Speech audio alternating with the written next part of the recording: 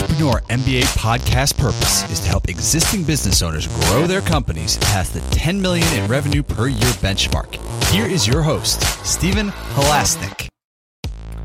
Welcome, everyone. My name is Stephen Halasnik, and I'm co-founder of Financing Solutions. Over the last 25 years, I've built 6 companies in the $5 million to $25 million range. And I can't tell you how important it is for businesses to have a line of credit so they can make an investment in their business or even for unexpected emergencies. Our line of credit program is easy to get in place, inexpensive when used, and costs nothing to set up, making it a great cash backup plan. If you'd like to learn more about our line of credit program, please visit us at fscreditline.com. Again, that's FS as in Financing Solutions, creditline.com.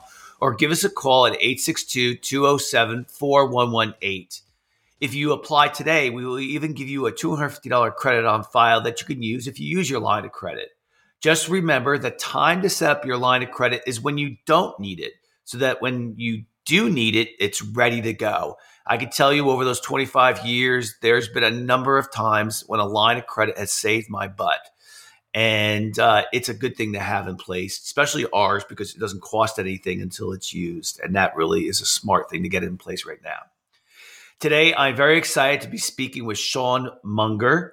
Sean is a historian, author, teacher, and podcaster. He has a PhD in environmental history and a JD and practiced commercial real estate law before getting his advanced degrees in history. He has consulted business and organizations on the changes coming as a result of climate change and its effect on our history. Sean, welcome to today's Entrepreneur MBA podcast. Great. Thank you very much. Thanks very much for the invitation. Pleasure to be here. So we are a screwed up race. The human race is screwed up, isn't it? You could say that, yes. Yeah. We kind of live in our own world of only today, and we don't know history, and we repeat and make the same mistakes over and over and over again. Isn't that true? Yeah, it is true for the most part. I think there's some truth to the old adage, those who don't know history are doomed to repeat it. It's not literally true, but there is a ring of truth in it. And of course, I'm a believer that understanding what's happened in the past is often the key to preparing the future. And even that basic truism is not as well embraced as you would think it would be, since it seems so obvious. But that's what I do as a historian, is try to get people interested in what happened in the past and why it's valuable. History is not just an entertainment product that you consume the same way that you consume, Netflix or read a book or, for pleasure or whatever. It is something that you have to engage with and really think about in order to make useful to you. Yeah, today's topic is going to be, how understanding history can help your business. And, we're going to really dive into that.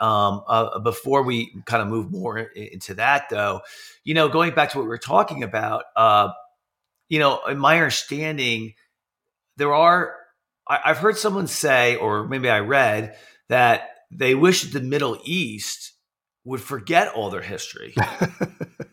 Because they seem to just get so wrapped up in their history that they can't seem to move forward. And so there's kind of there's two sides of the coin, right? Yeah. The remark about the Middle East, I think is interesting because, everything that happens in that part of the world is deeply rooted to history, and history that goes back far beyond, the United States or our history as a country. As you were saying that, I was thinking of something that I remember just in the aftermath of 9/11. One of the statements that Osama bin Laden made, or actually I believe it might have even been before 9/11, but when he issued his initial sort of declarations of war against the West, he said, well, this war has been going on 80 years. And he was referring to the situation where the British and principally the British Empire carved up the remnants of the Ottoman Empire at the end of World War One. Very few Americans know that happened. And so that was a reference that people are like, huh? What is 80 years ago? How can anything that happened 80 years ago be relevant? But it's totally relevant to what was happening at that time and what's happening now. So I think that's a really good example of how, nobody's going to forget their history except us, maybe. But so I would turn, what you said on its head, that, people who say, well, I wish the Middle East would forget their history. Well, maybe they have the right idea. Maybe we should remember more of ours. Maybe that would help us engage with them on a level that has some more commonality. But that's a great example of how history is relevant to the present.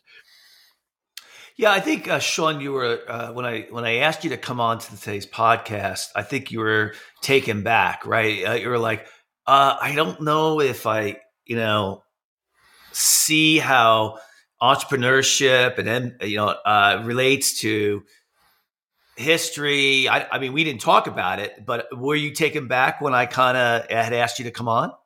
A little bit. I think part of it is I know there are a lot of podcasts that are about, how to make money and build your business and things like that. And many of them are focused on a very hands-on kind of, right in front of your face type of way. But I mean, the way that I have advised businesses and institutions and individuals is much more of a bigger picture type of story. And that, let's just say I'm reached out to less often for those reasons than someone who has, here is how to build a business in a short term, which I think a lot of people are interested in. And I wish that more people were interested in the bigger pictures and kind of the deep history that does affect everything, including business and politics and our cultural life and everything else. So yes, I suppose I was taken aback a little, but very pleased once we did talk about it and understood where you were going with this. So I'll let you in on why. So before I started my first company, I worked for Xerox for 8.5 years when I came out of college, and to those of you who are too young, Xerox was the Google of its day, right? It was really a great company. I loved working there. But I always knew that I was going to start my own company. And while I was there, I was preparing myself to start my own company. And what I did was I took the same course 6 years in a row. And so that's 18 times. I'm sorry, no, it was 12 times I took it because each 2 semesters in a year. But the course was cases from the Harvard Business School. And if you're not a business major or whatever, cases are where they basically put you in a real company that's very famous. Well, most times it's famous. And you're the CEO. And they feed you this history, or not, let me say that. They feed you this point in time, and you have to make a decision, and you have to make a whole series of decisions. And they do the same thing with law and stuff like that. I mean, I'm sure, Sean, you're probably used to, that type of things. Mm-hmm. I love it. I love case history. I'm sorry, cases. And so what I got out of this after studying 100 cases is that you can learn so much through history so that you don't repeat the same mistake. Also, you make better decisions. And lastly, you can accelerate your learning and your growth in business because you're honestly not really reinventing the wheel. Everyone thinks that every business that you start is something different. It's really not. It's just like I'm not. I used to hear, maybe you would remember this, Sean, that they said that there's something like only 16 types of storylines or something like that have ever been written, and then they just kind of tweak that storyline. And I think the same thing can be said about businesses. And so I think understanding history of businesses, history of the United States, history of the world, I think it all can help you reduce your chances of failure and improve your chances of success. What are your thoughts on that? Well, I agree with you absolutely. And I think that that's a really insightful view. There's so many examples that you could bring up to illustrate how that works. One that I was thinking of as you were talking was, maybe it was, you took these classes too early, but the example of Kodak, a very famous death of a corporation from short-sightedness. And of course, the story being that they did not engage with digital photographic technology until it was too late. But Kodak had an interesting sort of fork in the road. In 1989, they were about to replace their CEO, and they had a choice between somebody who had come up through the old guard of the company and was, very versed in Kodak's corporate culture and what they had done in the past. But there was also a candidate of a new, kind of a younger CEO, someone who knew digital technology and knew the future, whatever. And they deliberately chose the old guard way. And that was clearly the wrong choice that doomed them. They were doomed from that moment on. I mean, it was just a matter of time as to when Kodak would go down. And I think a lot of it has to do, that decision was made on because a number of assumptions were not questioned.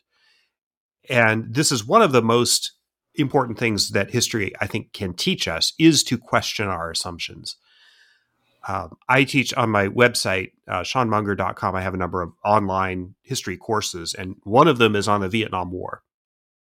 Really interesting subject, very deep subject, but how we got into Vietnam and why we stayed in Vietnam is all about a refusal to question assumptions. And political leaders from both parties went into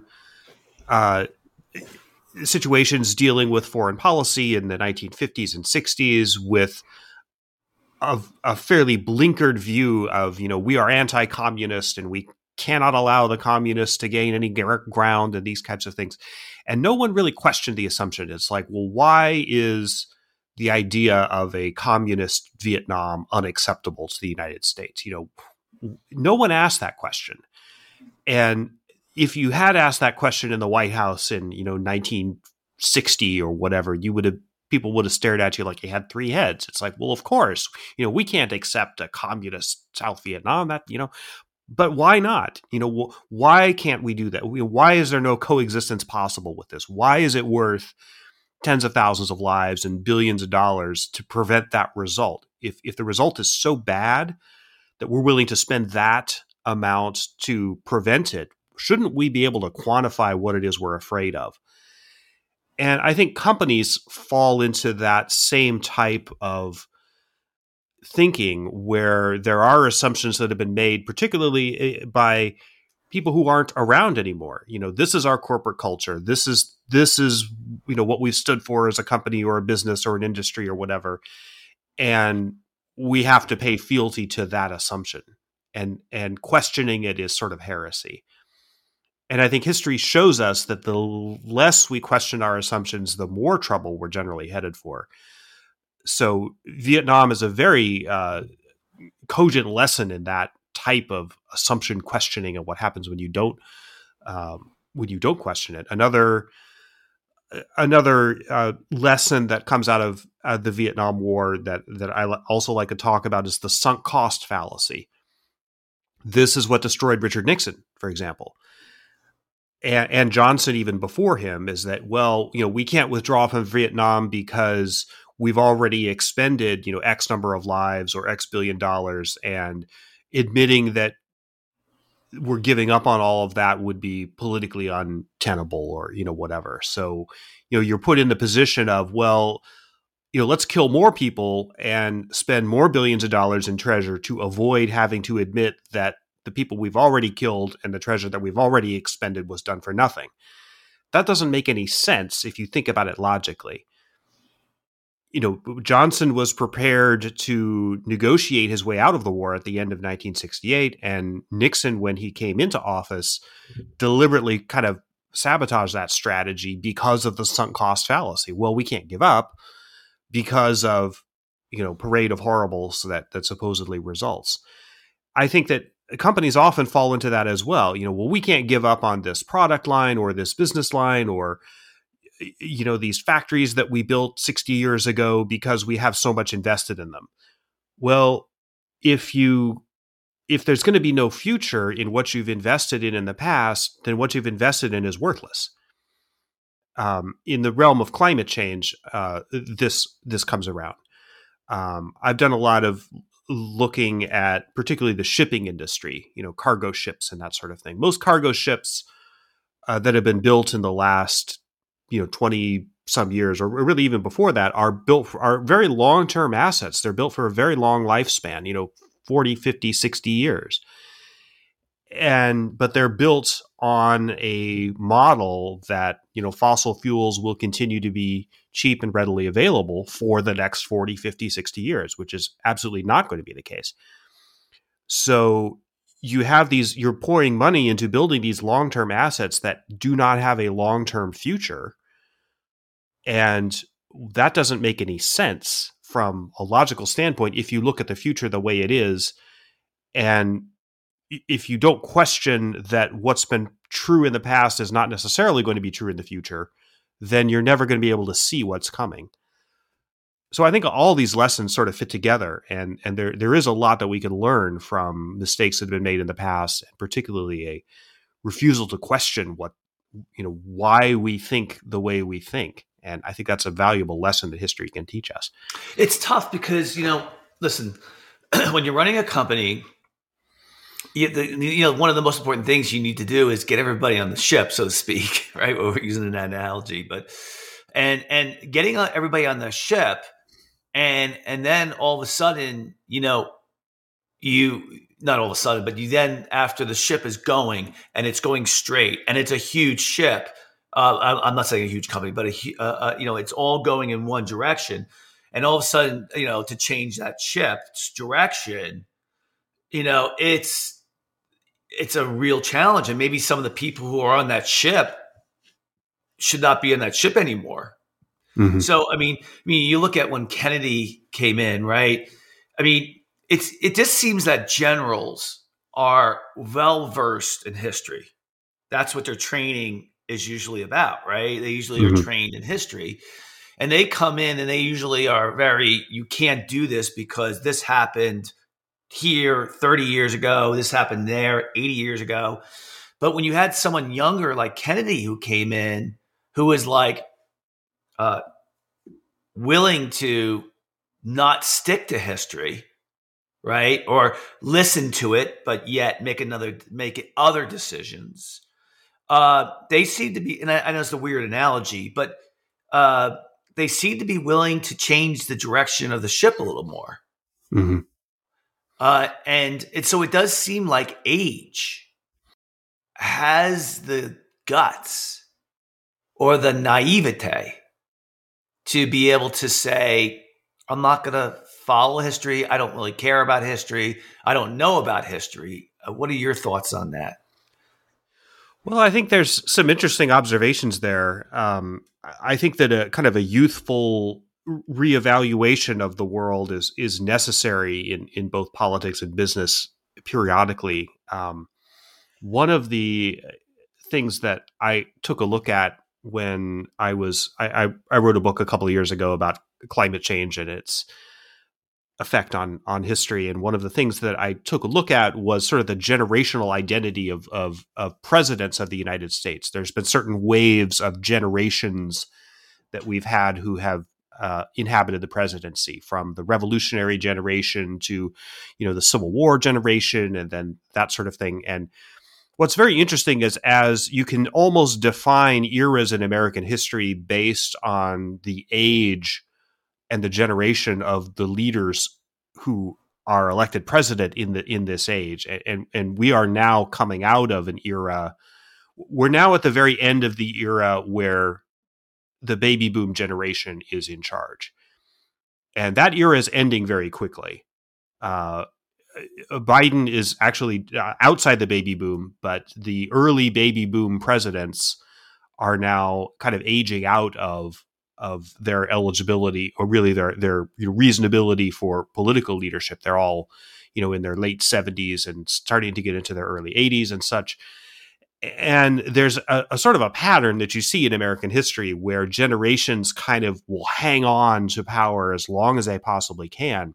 This happened with the revolutionary generation after the American Revolution. And there was a great problem about the 1820s, 1830s of how to transition power to younger people. And that was a very rocky transition in our American history.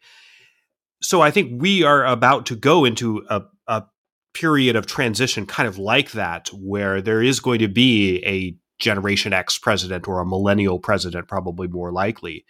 And things are going to change as a result of that because their assumptions are different, and their historical, what they know about history is how they see the same history is very different. And I think Kennedy obviously is an example of how that process works. So I think that's also going to happen in business. And we just talked about it a few minutes ago with the Kodak's choice to go with the old guard guy who had been in the company for decades versus the newer, younger possibility that they chose not to go with, specifically for generational reasons, among other things. We don't want someone of your generation running our company because you don't understand. I found this in when I practiced law and worked at large law firms. Law firms have really difficult times with generational succession, and they are extraordinarily resistant to this kind of thing. Lawyers who've been practicing for 30, 40, 50 years, and they're now in the senior partner positions, they are extraordinarily reluctant to turn over anything more than token responsibility to younger lawyers and, younger associates. And you see sort of the kind of the big law type of business law firms really kind of ossifying when they reach a certain age, institutional age, because of that effect. I talked a couple of years ago to a consultant to law firms who had dealt with that question, and he and I had some really interesting thoughts to trade about that. So I think you're absolutely right that there is a generational sort of difference in how people see history, and how you see history obviously affects how you see the future, and that affects the decisions you make now. And I think that if people in business are looking for some advice on, how do we prepare our business for the future, look at those younger people, let them into positions of power earlier than you think they're ready for them. That would be my advice for business leaders. Step aside, let someone else take the reins. And if you really want to change the direction of a company, that's how you do it. Also how you change the direction of a society or a country or another institution. It really does come from a different place. And I think you need those perspectives sometimes. You think, since the presidency is only 8 years at the most, right? I mean, do you think that, I was going to ask you if there's an example of a leader who did a great job of I had a mentor for 20 years, and he would explain it like this. And it's a podcast, so I can't show you a graph, but he would say, draw a circle, and the circle, the outside of the circle is the market. Okay. And a young company is way out away from the circle. So they're this dot away from the circle. And the company keeps working to get closer to meet the circle, and which is the market. And then the company, if it's doing the right thing, hits the circle, and it stays on that circle for a period of time but the circle begins to move away and the company still stays straight. So the market's changed. The circle, the company has gone off the circle. And, your trick with a company is to try to stay on that circle. But there's also this pressure because you've built all this infrastructure and you've built all these people that it's really hard. So is there a great example of a leader who has been able to stay on that circle? And what did he or she do to stay on that circle for a very, very long period of time? Oh, that's a really interesting question. And I think there are some candidates you could come up with. I think Franklin Roosevelt would be a good example of someone who was very innovative in his political thinking and was able to kind of stay on that circle longer than many of his contemporaries were. Roosevelt's journey was very interesting because he was reared in one of these very rich families from New York State, for which politics was not really an entitlement, but sort of like a family dalliance. He was related to Teddy Roosevelt. He had many other relatives who were sort of expected to be politicians at some point in their lives. And it wasn't like an ambition thing, like, oh, I want power, but it was more like, well, when you're very rich and you're at the top of this New York society at the end of the 19th century, beginning of the 20th century, this is sort of what you're expected to do. And he sort of came up in that realm, and he did have some offices, and he was, assistant secretary of the Navy and various other things, and got into the machine politics of the Democratic Party. And then he got polio at age 39, which, polio at the time was primarily a disease that affected children, but he was paralyzed. And he thought his political career was over. He thought his life was essentially over. And there was a long period of reflection kind of in his own life. And then in the 1920s, he started to kind of struggle back from that. And he became involved in the Warm Springs, rehabilitation home, which he later greatly expanded. And I think that those experiences really made the difference for him, both personally and politically, because when he was elected president in 1932, it's not like the New Deal was something that was totally formed and was, on a tray ready to go. And he offered it to the people saying, oh, do you want this? If you want this, elect me president. It was more ad hoc. It was more like, we have to do something about the Depression. We have to do something radical. I don't know what I'm going to do, but if you elect me, I'll do something. This is the contrast between him and Herbert Hoover, who was like, well, we can't do anything, which is ironic because Hoover had been elected originally as a doer. He was like one of the guys who got things done in America and was very famous for that. So Roosevelt came in not knowing exactly what he was going to do, but he knew he had to do something. And so the early New Deal, he threw basically everything he could think of against the wall. And it's like, well, okay, well, is this going to work? National Recovery Act. Okay. Civilian Conservation Corps. Will that work? Well, what if we tinker with this, or what if we tinker with that, or bank reform, or, whatever. And he was really innovative and kind of on his feet, sort of thinking about these types of questions. The reason this is also, I don't think, not as well understood as it should be, but the reason we won World War II was because Roosevelt had already tried a lot of the things that eventually worked in World War II in the New Deal. So how do we ramp up industrial production? How are we going to build, tens of thousands of bombers or tanks or, Liberty ships or whatever? All of those things had been road tested. The same types of mechanisms in government, in business, cooperation between government and business, those mechanisms had been road tested in the New Deal under essentially kind of field conditions. When World War II came, Roosevelt, who knew it was coming, was like, well, we have to pivot again. We have to, let's take what worked in the past. Let's tweak it a little bit. We're going to have to build lots of tanks and bombers and ships and this kind of stuff, but this is how we do it. And he could easily have been left behind by all of those developments if he had stuck to sort of the thinking in which he had originally been reared, but he was able to break out of that thinking.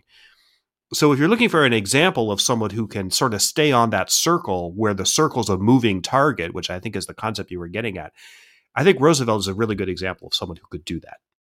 And what was it that he did? Was it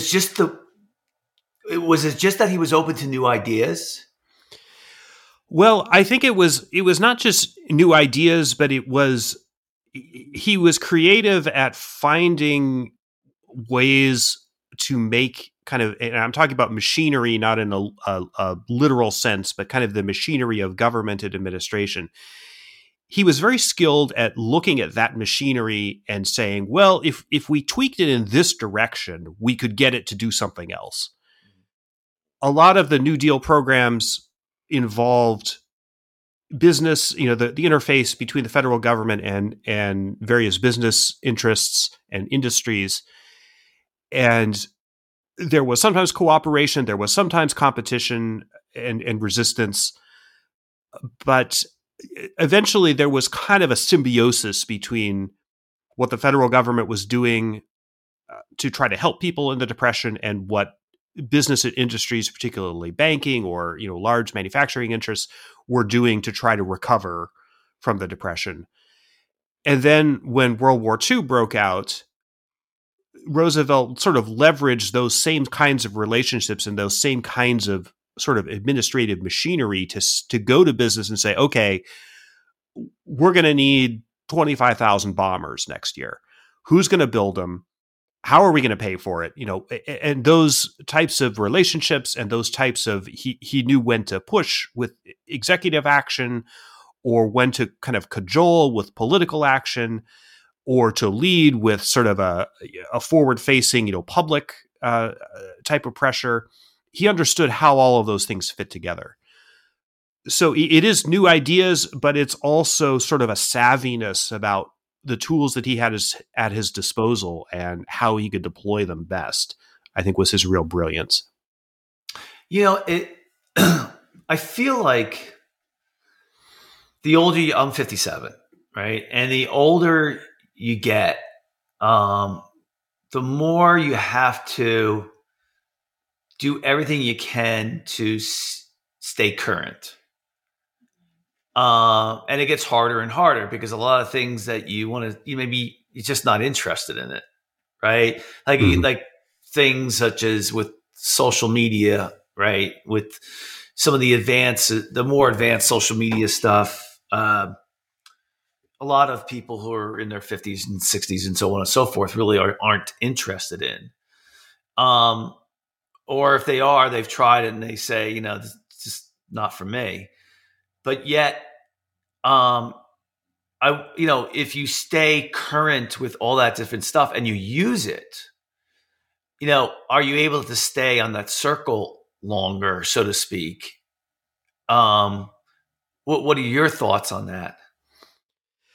Yeah, I think that you have to be up on the new things that are happening. I think that as you get older, you get wiser sort of about your own past and about sort of the past in general. Again, talking about sort of generational identities.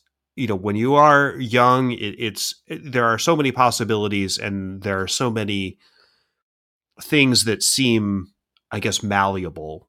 And when you're older, you start to become a little bit more cynical and say, well, these things work in this way and you can't change them, or those things are the way they are.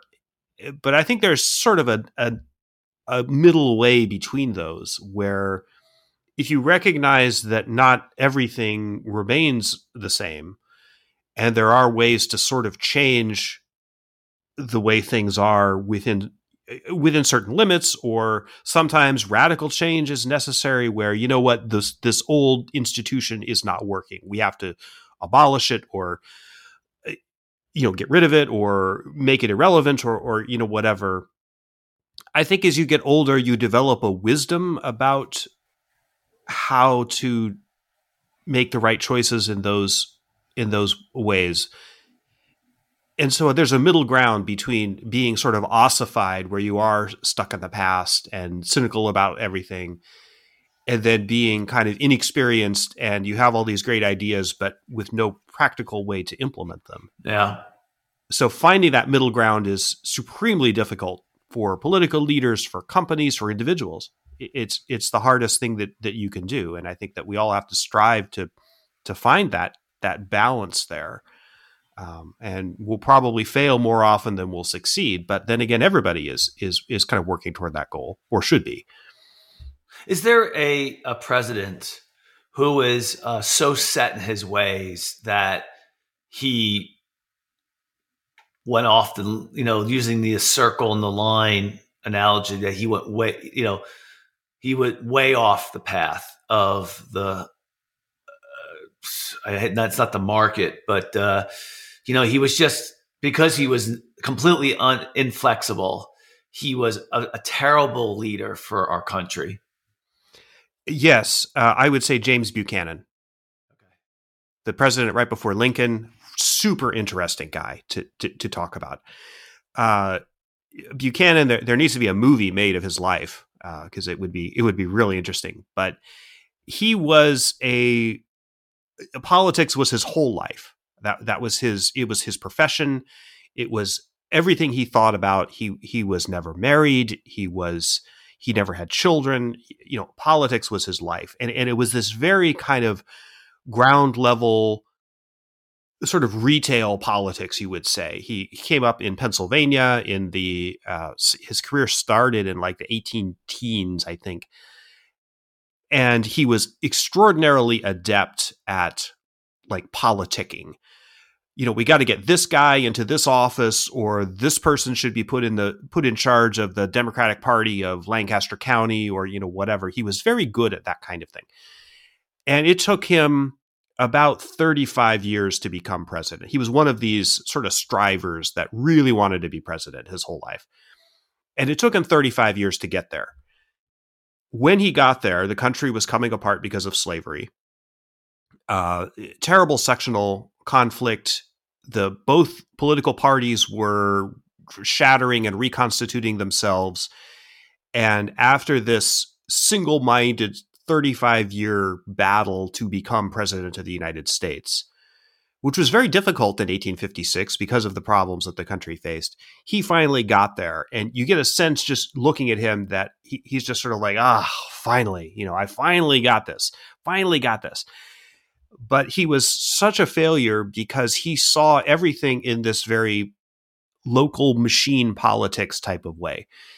And he thought that the way you do politics is you find the right guy with the right connections and the right loyalties, and you put him in a particular job, and then you're done, basically. So his whole administration was, okay, we're going to put this person in this job and this person in this job, and here's what the cabinet is going to be, and we're going to appoint so-and-so the tax collector of New York, and well, that guy shouldn't be the tax collector of Philadelphia because he, stepped on my niece's foot 20 years ago, or, whatever. I mean, he had all of this very long kind of Rolodex of political qualifications in his mind. He didn't really understand that part of politics and part of national leadership was guiding policy and reacting to things that were happening.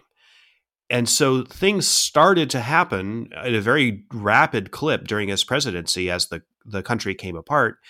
And he was paralyzed because he's like, well, I can't deal with this. I already appointed so-and-so, to do this. Isn't that enough?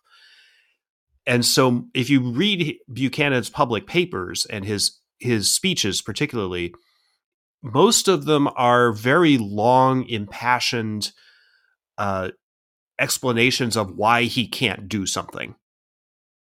And that was not the leadership that was needed on the eve of the Civil War. So when states started to secede, he's like, well, it's not that he was pro-Southern. I mean, he was sympathetic to slavery on some political level.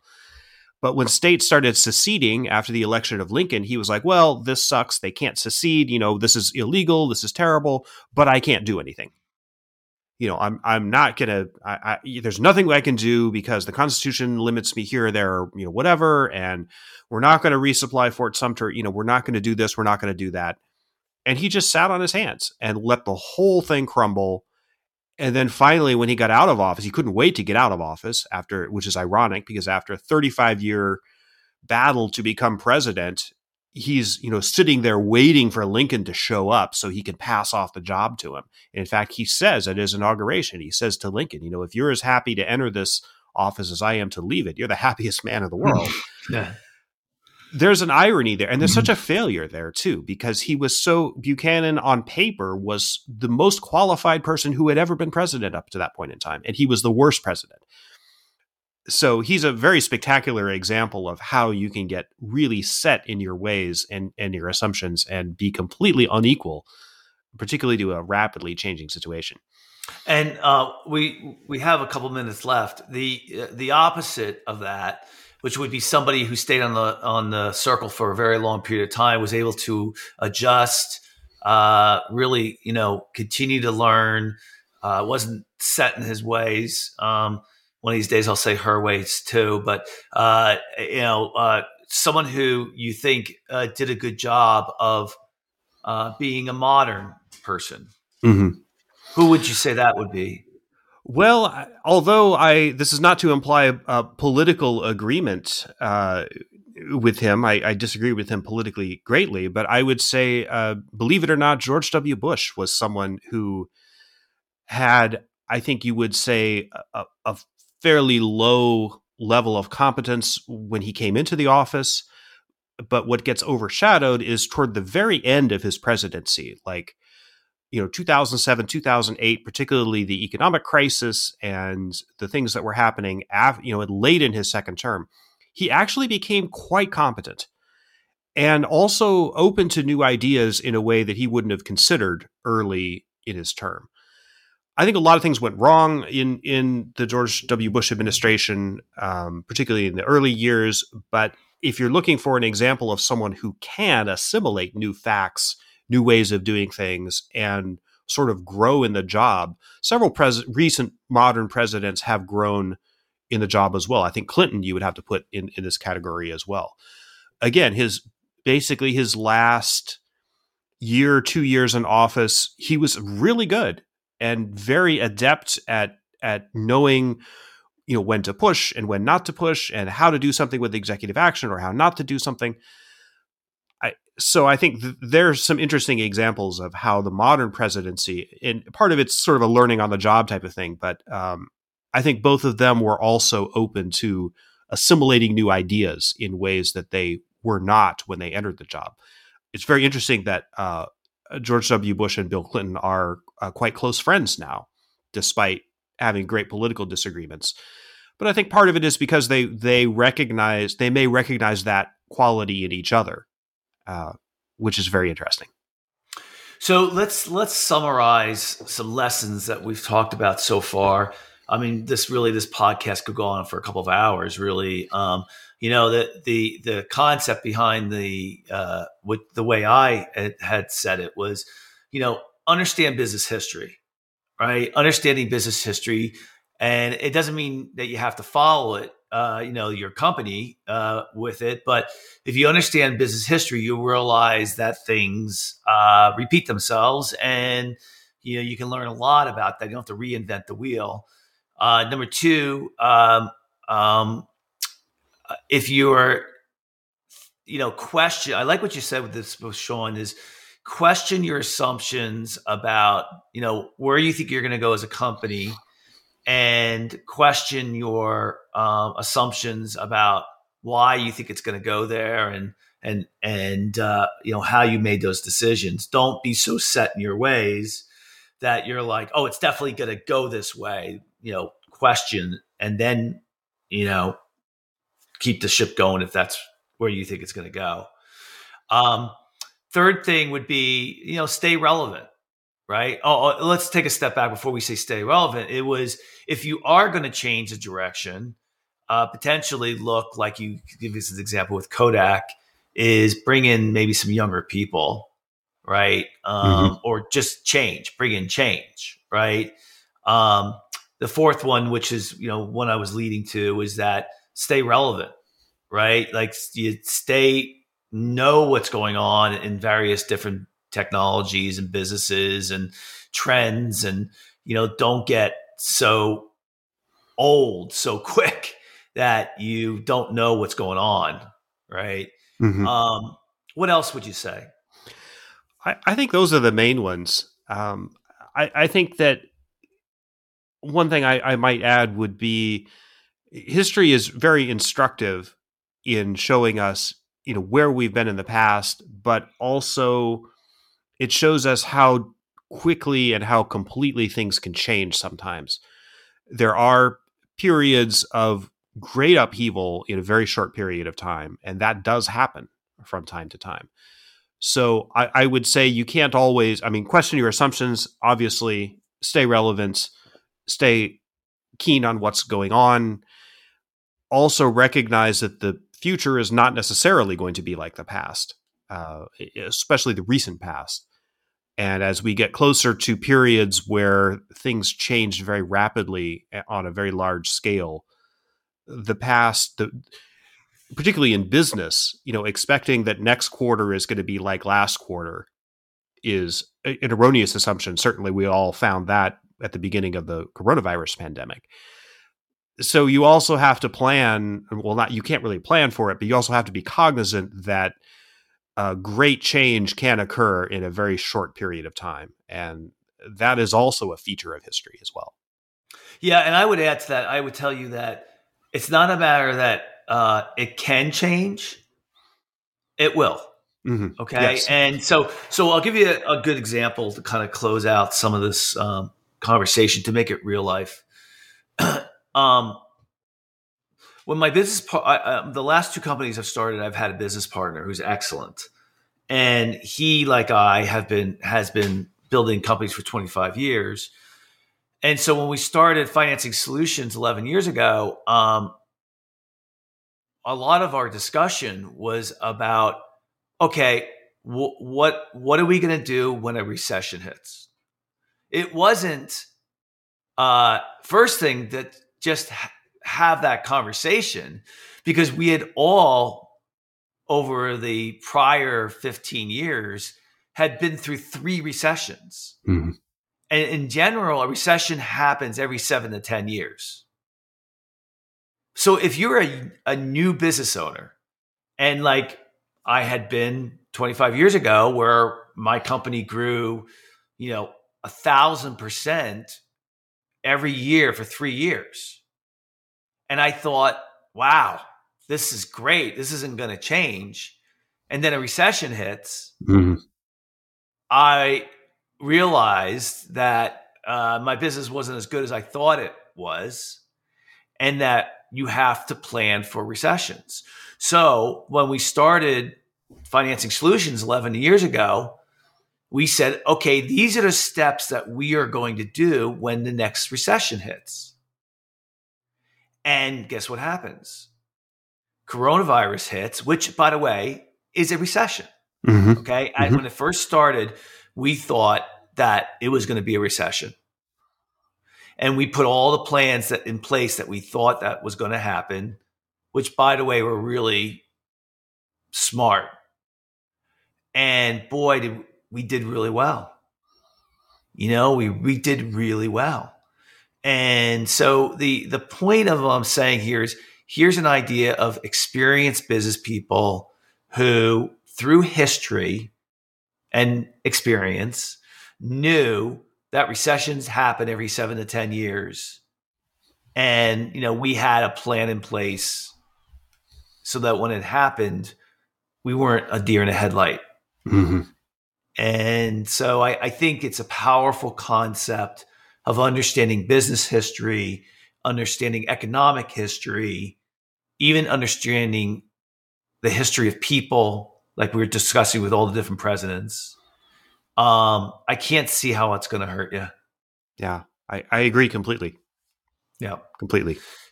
Well, it's a great topic. Anyway, Stephen Ambrose was one of my favorite authors of all time. And he'd say, history is the most interesting thing in the world. because it's about people. Yeah. And Yeah. people are interesting. Yep. Right? Absolutely. And look at most of the things that Sean, you talked about today. When you give us examples, it was all about people. Mm-hmm. Right? Yeah. So I would like to thank so very much Sean Munger for coming on to today's podcast. If you like today's podcast, please feel free to share it with a friend. And also subscribe on your favorite podcasting app. And of course, if you're looking for a line of credit for your business, you can call us at 862-207-4118 or visit our website at fscreditline.com. Again, that's FS as in Financing Solutions, creditline.com. Sean, if anyone wants to get in touch with you, how would they go about doing that? Well, you can go to my website, which is just seanmunger.com. Sean is spelled the Irish way. And my email address is sean@seanmunger.com. I also have some podcasts of my own. I have a show called Green Screen, which is the environmental movie podcast. It's a lot of fun. And it's on hiatus at the moment, but a historical show called Second Decade. And I also have a YouTube channel, so you can look me up there. Fantastic. And if our listeners are interested, I tweet at S Halasnik, which is my name, SHALASNIK. It's all for business owners. It's all usually something I'm thinking about at the time or working on, and something that I think it's important. And so again, S Halasnik is my handle. And so, thank you for all listening, everybody. It's the end of the year. I thought at the end of 2020, oh boy, aren't we happy 2020 is going to go away? And here we are, history repeating itself, right? At the end of 2021, we're like, oh, I'm just glad for 2021 will go away. And, I think we're all a little tired of history. Yeah. Right. Everybody have a happy, joyous, and healthy new year. Thank you for listening, and fantastic. Everybody have a fantastic day. Get out, enjoy, relax at the end of the year, regroup, go back at it at next year. All right, buddy. Have a good day.